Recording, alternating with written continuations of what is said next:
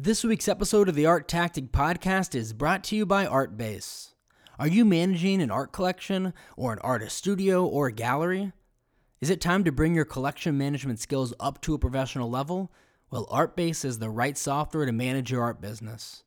Artbase allows you to track your artworks and contacts in an easy-to-use, powerful database.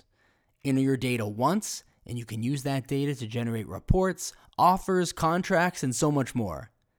They've got a brand new version out with a whole new look that can be used on the cloud from any location on any device. So what are you waiting for? Go to artbase.com today to learn more, and be sure to mention Art Tactic for a 15% discount. Thanks for listening to the Art Tactic Podcast. I'm your host, Adam Green.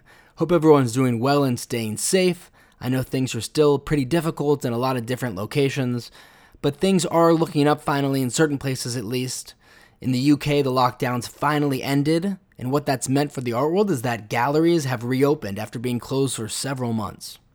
We know the vaccine rollout's occurring at different paces in varying locations. We hope everyone can get it in the near future, and we hope we can see each other again real soon at an art fair or a gallery or some other art world event.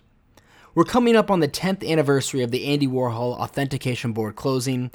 It was a really significant event that's shaped the Warhol market and actually had an impact on several other reputable artists' markets. And given the upcoming anniversary of this major event, we invited Richard Polsky on this week's episode of the podcast to chat with us about what it was like to get a Warhol authenticated by this board, how the closing impacted the Warhol market, and how Richard ultimately launched his art authentication business in hopes of trying to replace this authentication void in the marketplace. If you can believe it, Richard was actually our first podcast guest ever, all the way back in 2009. For our listeners who were listening all the way back then, we appreciate your loyalty and thanks for sticking with us for so many years. We've had Richard on the podcast several times since then. We always enjoy having him on. He's an amazing storyteller and he has a lot of experience in the art market, especially when it comes to Warhol. He actually wrote 2 really entertaining books on Warhol. I Bought Andy Warhol and I Sold Andy Warhol Too Soon. Anyways, we hope you enjoyed the conversation with Richard. Thanks so much for listening.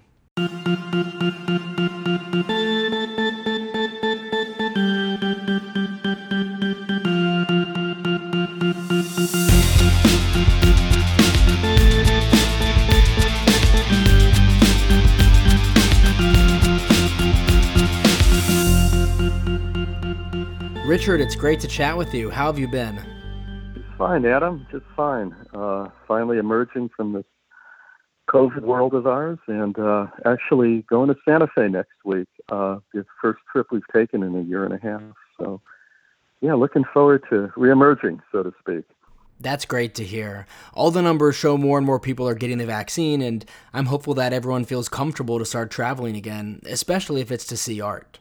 So we're really excited to have you on this week's episode and chat about the Andy Warhol Art Authentication Board, what it was like when it was operating, what was the impact of its closing, and what things are like today now that it doesn't exist.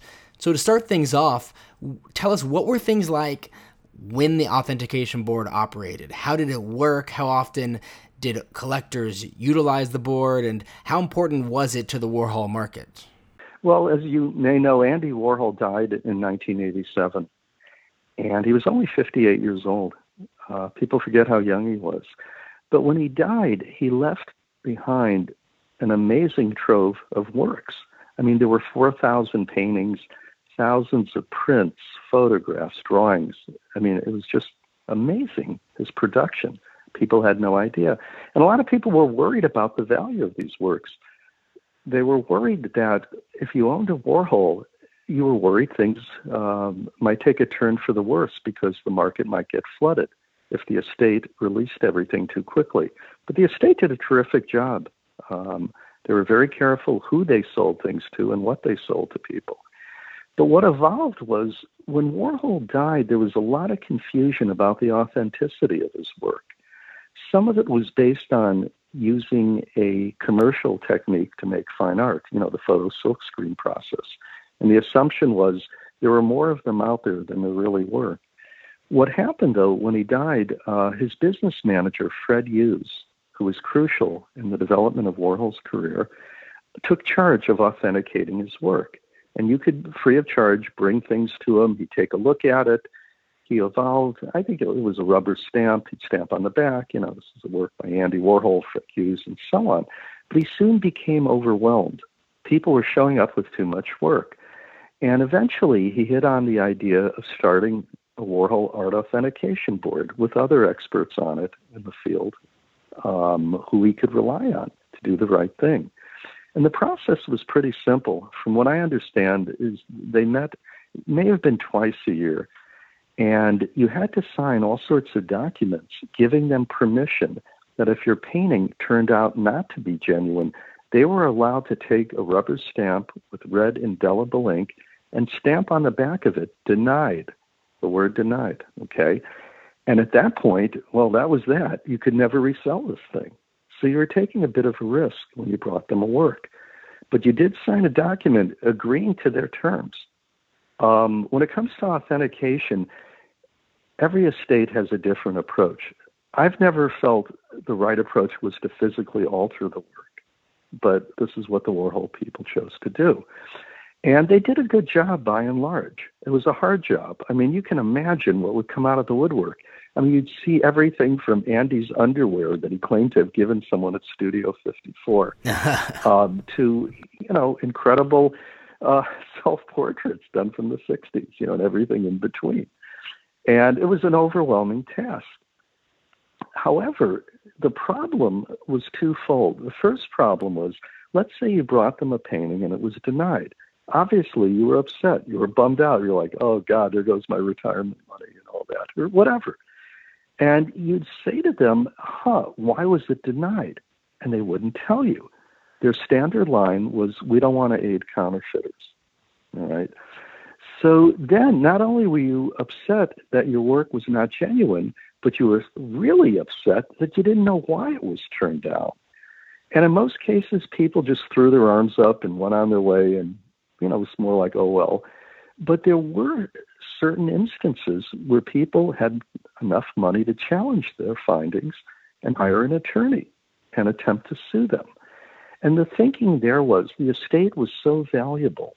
I mean, when we're talking about 1987 money, it was appraised at approximately $500 million.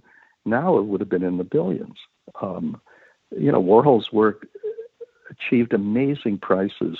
Not that long after he died, just kept going up and up and up, and eventually broke the $100 million barrier for a painting. I think it was Silver Car Crash, big disaster painting. But anyway, it got to a point where if you had enough money, you could challenge them and say, look, I think you're wrong. This painting is correct for the following reasons. And if you don't change your minds, I'm going to sue you. And this is exactly what this guy, Joe Simon, did.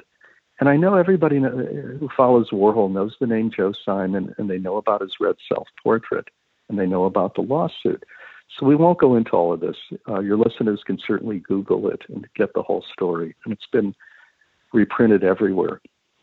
But the outcome of all this was Joe did sue them. He ultimately lost, not because he was necessarily wrong. I believe he was right about it. It was a genuine painting.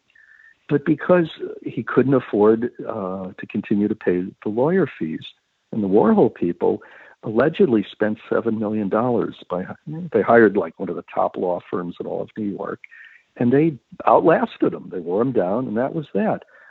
But, it's the classic, they won the battle, but lost the war, because right after they made an announcement that, yes, we prevailed in this lawsuit, but no, we're not going to authenticate any more Andy Warhols. We're done. As they put it, we'd rather give the money to artists than lawyers. In other words, Andy established the Andy Warhol Foundation for the Visual Arts. That's where he left all his money and paintings. And the money continues to be given out in the form of grants to museums and art writers and critics and so on. So Warhol did good things with the money. But the estate people said no more. And right after that happened, it was a classic domino effect where the authentication boards for other major artist estates, including Jean-Michel Basquiat, Keith Haring, Roy Lichtenstein, Isamu Noguchi, it went on and on. They all decided, why are we doing this? Why are we exposing ourselves like this to future lawsuits? And by the end of 2012, they were all done. They all closed up shop. 10 years before that, I think it was 1996, the Jackson Pollock estate also closed. The authentication business was nasty for these guys. Part of the problem also was they were such valuable estates. You knew that if you sued the Warhol estate, there was money there. They could afford to pay a judgment if you won. But you wouldn't be suing them if they were minor estates. There was no money in that. But Basquiat, Herring, Lichtenstein, very valuable estates. Okay. So that's just a quick overview on what used to be. All of that history and context is really fascinating, so I appreciate you sharing that. And I do see the Warhol Foundation's perspective. Is this really how Andy Warhol wanted the money the foundation had to be used? No, of course not. The money is supposed to be spent supporting artists and grants and exhibitions, and that's what we see today. How did the art market and really relevant participants in the Warhol market react when the foundation announced they were closing the authentication board? Well, the general response, as I remember it, was one of concern, because there were a lot of people, let's say, who claimed to have owned genuine Warhols, but they never got around to submitting them to the estate. It was more like, the mañana attitude. Yeah, I'll get to it. And before they got to it, it was too late. The ship had sailed. The authentication boards closed. So there were some people who were obviously pretty upset about that. But that was true for Basquiat and Herring and others as well. The art market, it was a bit of a shrug. I mean, yeah, it was not good news. But what it did was sort of tighten things up. The good news was that the Warhol people did put out an extensive catalog raisonné, but that created a whole different set of issues. In other words, if your painting wasn't in the catalog raisonné, you had a problem. And the catalog raisonné is excellent. They did a good job. But like any catalog raisonné, it's not perfect. I could show you paintings in it that are not genuine. I can show you unfinished paintings in it, and I can show you a fair number of paintings that should be in it but weren't. And it was a really crazy experience. I mean, it's still going on. I mean, you can't imagine how much work this is. Warhol produced mature work, let's say, I'd say, let's go back to 1961. And of course, he died in 87. They are only up to 1978. So they've got, a ways to run to complete these volumes, all right? But I'll give you an example. They had a policy that if you called them and said, hey, I have an Andy Warhol painting I'd like you to include in the catalog raisonné in a future volume, they would listen to you. They'd take your email or your call, and they would examine what you sent them. And if they think it warranted it, they would try to see the painting in person. But here's what would happen. I once got a call from a woman who claimed she was the wife of the hockey great, a guy named Rod Gilbert. Some people pronounce it Gilbert. Anyway, Warhol, back in the 70s, did a series of 10 famous athlete paintings, along with prints and small studies and whatnot. The collector, Richard Wiseman, who was the son of the famous Beverly Hills collectors, Fred and Marcia Wiseman, commissioned the series. So they had these athletes of the times. They had Kareem Abdul-Jabbar. They even had O.J. Simpson for the football player. They had Muhammad Ali, which became the most valuable by far of the group. And representing hockey was Rod Gilbert. Okay. Part of the fee each of these athletes received for participating was they got a painting. And I believe the paintings were 40-inch square canvases, which even at the time, had a fair amount of value. So I get this call from Rod Gilbert's widow. I guess he had died. And she told me the story about how the Warhol catalog raisonné people came to her apartment in New York to see the painting for a possible inclusion in a future volume. They looked it over, they took photos, they took notes, and they thanked her. So then she said to them, well, will it be included in the catalog? Because I want to be able to sell this at auction. And they said, our policy is you will know when the book comes out, when the appropriate volume is published. And this was the standard answer they give to people. And again, I guess they have their reasons, but it was upsetting to her, and that's why she called me. And she said, "This is absurd. It's my husband. Everyone knows he was part of the series. Here's the painting. Why can't they just tell me this thing is the real deal so I can sell it?" So the Catalog Raisonné, has some policies that are tricky, to say the least. Yeah, I'm not sure why they have to be so cryptic and really not forthcoming, especially when you're dealing with someone who was a subject in one of the artist's works. But anyways, since the Warhol Authentication Board closed, and as you mentioned, subsequently other really important artists' authentication boards also closed, the question really is, has this lack of authentication bodies in the art market had a severe impact on these artists' markets? Well, it's hard to, qualitatively say how it's impacted each of their markets. In a general sense, it's part of, why, just to fast forward, why I got involved in authenticating their works.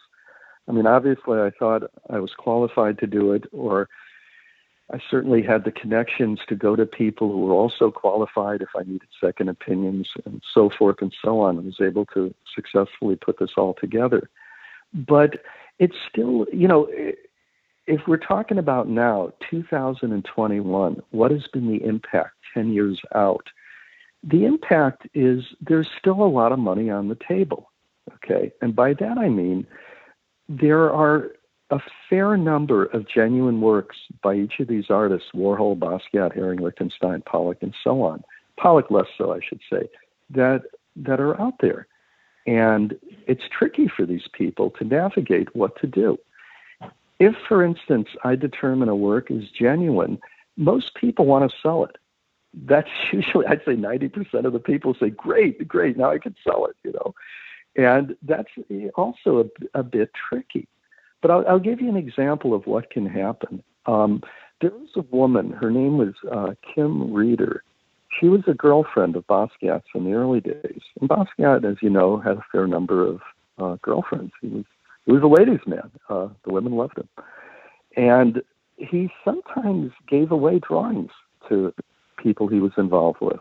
And she ended up with a very nice drawing. But she never got it together to go to the Basquiat Authentication Board when it existed. And by the way, it was run by Basquiat's father, Gerard Basquiat, who has now passed away. Again, this is what I talked about earlier. A lot of people just, time went on, they never got around to it. She was one of them. So a number of years ago, I got a call from someone who represented her, who was helping her trying to get this work authenticated. And she did end up hiring us. The work checked out. It was right as rain. And typically, she wanted to sell it.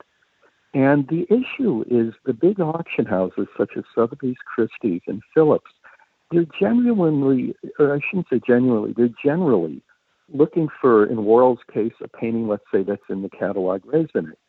Basquiat's case, an authentication letter from the original board.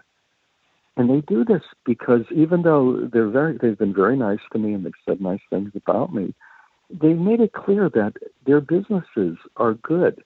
They're offered valuable Warhols and Basquiats and Herings all the time that are either in a Catalog Raisonné or come with an authentication letter. And it makes their lives a whole lot easier than if I show them something. Well, then it means they're going to have to explain to their clients, what the situation is, and it becomes a bit controversial. And they're so successful, these big houses, they don't need to be doing this. But here's what happened. With Kim Reeder's drawing, I showed it to Robert Manley and John McCord, who are over at Phillips. And they looked at it and they said, yeah, it looks good to us. But they really wanted a little more support, a little more backup on it before they agreed to auction it.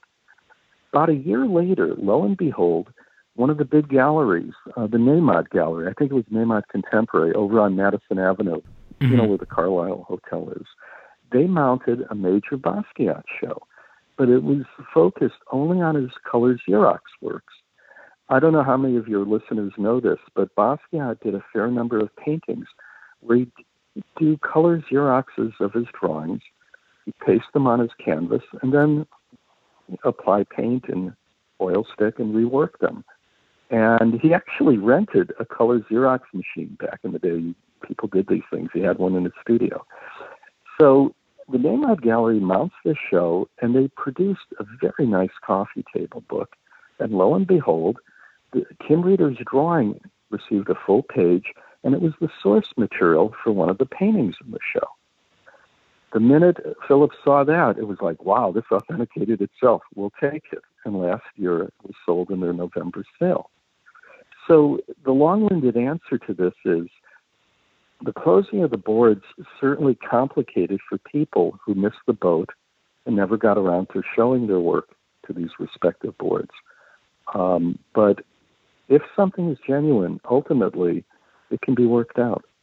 And that explains why you have your authentication business, really trying to fill this void that exists in the marketplace since the authentication board stopped operating and really being an option for collectors who never had their works authenticated. Yeah, it's just a little more work, but I'd like to believe I've been able to fill this niche and help a lot of people. And the other thing that's interesting to talk about is I know Art Tactic did this podcast with the director of the documentary Made You Look. And this has been the biggest authentication scandal, certainly in the last 10 years. I mean, with the fake Pollocks and the Motherwells and the Rothkos. And what was so fascinating is they were sold by one of America's leading galleries to some very wealthy, sophisticated collectors. It was fascinating because everyone was guilty. The gallery should have known better based on the provenance of these things. And the collectors should have known better on the paintings were too good to be true. And their backstories were beyond too good to be true. But I guess my point is you still have major problems with fakes and forgeries, and you always will. I'm not saying, how do I put it? As these artists become more and more mainstream and more valuable, and as art grows as an investment, you're going to see more and more problems with all this. And that movie clearly points it out. It's amazing what goes on out there. The dishonesty blows my mind. Yeah, it was a great documentary, and it was really fun having the director, Barry Averich, on the podcast a few weeks ago to chat with us about it. And to your point, especially if we're talking about deceased artists, where the artists aren't living, they can't authenticate something themselves, it's pretty scary. And if you're spending a lot of money, you better do your due diligence to make sure what you're buying is authentic. So tell us about your authentication business. Who are the different artists you're authenticating, in case any of our listeners maybe own an artwork by one of the artists and want to get it authenticated? Oh, I appreciate that. Well, we authenticate the work of 7 artists. As I mentioned earlier, we started out only doing Andy Warhol's work, and then the business evolved into Basquiat and Keith Haring, partly because the 3 artists were all friendly during the 80s, and there was an interchange of ideas among them, and a number of collaborative paintings were done by Warhol and Basquiat. So we worked with those 3. We also worked with Roy Lichtenstein, Jackson Pollock, Georgia O'Keeffe, which is a personal passion of mine. And most recently, we got involved with the outsider artist, Bill Traylor. I could tell you a little about Traylor. I'm not sure if everyone's familiar with his name. Yeah, please do. I think if you're attending an Outsiders art fair, you're most likely going to see the most works there by Bill Traylor and by Purvis Young. But I think Bill Traylor's more of a recent name that's all of a sudden started appearing frequently at fairs and in auctions and at gallery shows. So yeah, please tell us a little bit more.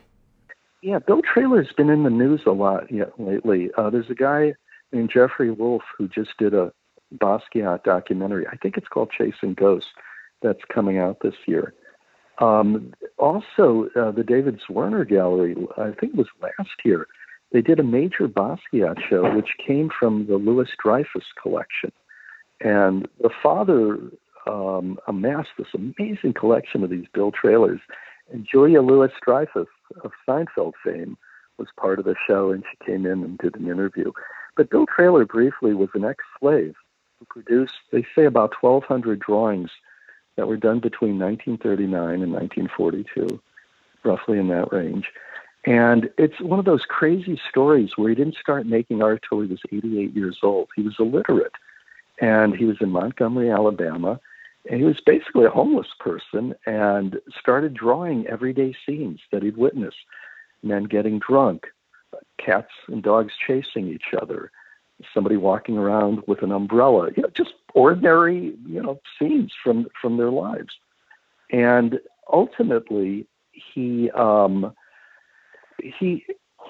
got discovered by a young artist named Charles Shannon. And Shannon was blown away by the beauty of these drawings. They were uncanny. It's just, with art, it's hard to explain, but there's some works of art where you can't quite define what makes them so great. Trailer fell into that category. Well, on the one hand, they were naive looking, they were awkward, they were clumsy, but there was a genius to them. The linear quality, the placement on the page, they were very sophisticated works. Nobody could figure out how it was done. He was some sort of genius. Anyway, you flash forward. I actually did a show of these in the 1980s when I had a gallery in San Francisco called Acme Art, and you couldn't give them away. The top price for a trailer drawing was around $1,200 to $1,500 back in 84, 85. But ultimately, the work caught on. I'm fast forwarding. I mean, there's a lot that happened in between. And not long ago, the Smithsonian mounted a major trailer retrospective, and his prices went ballistic. A few years back, Steven Spielberg, who produced the movie The Color Purple, gave a Bill Traylor, he was a collector of Traylor's work, to, what was her name, Alice Walker, as a gift for participating in the movie. Well, Alice Walker ended up selling it, and I think it might have been sold at Christie's, and it brought about $500,000. And suddenly, all these trailer forgeries started coming out of the woodwork, all right? And I got a call from a guy named John Ullman, who was one of the key trailer dealers, just saying, wow, do you want to get involved with this? Because we know you were early and showed this work, back in the 80s. And I was like, yeah, I'd love to do this. So we're now authenticating Bill Traylors. Anyway, also in answer to your question, if your listeners are interested in contacting me, they can reach me via my website, which is richardpolskyart.com, or they can send me an email to polskyart1, POLSKYART, and the numeral 1 at Gmail. But go to my website. You can see a picture of me with Andy Warhol in the 80s, back when I used to have a full head of hair and a bald now. It's like I look at this picture and I go, geez, what happened? I love that picture. It's a classic. It's classic. It was really funny, the whole thing. It's the only time I met Warhol. I bought a painting from him. It was a dollar sign. And I remember it was $6,500 retail, and I got it for $4,500. It was a 20 by 16-inch dollar sign. And I remember selling it for $6,500 and making a $2,000 profit and thinking, boy, am I a great businessman or what? Oh, my gosh. It's probably worth $500,000 now. But yeah. So it goes. Exactly. But anyway, it'd be great. I'd love to hear from anyone who has work by any of those 7 artists and is interested in hiring us, and we could certainly discuss with them how we work and what our rates are and so on. Richard, we really appreciate you coming on the podcast. You're welcome back anytime. It's always so entertaining to have you on as a guest, and we're really happy to hear that everything's going well with the authentication business. Thanks, Adam. I appreciate it. Thanks so much to Artbase for sponsoring this week's episode of the podcast. Are you managing an art collection, an artist studio, or gallery? Is it time to bring your collection management skills up to a professional level? Well, Artbase is the right software to manage your art business. Artbase lets you track your artworks and contacts in an easy-to-use, powerful database. Enter your data just once and use that data to generate reports, offers, contracts, and much more.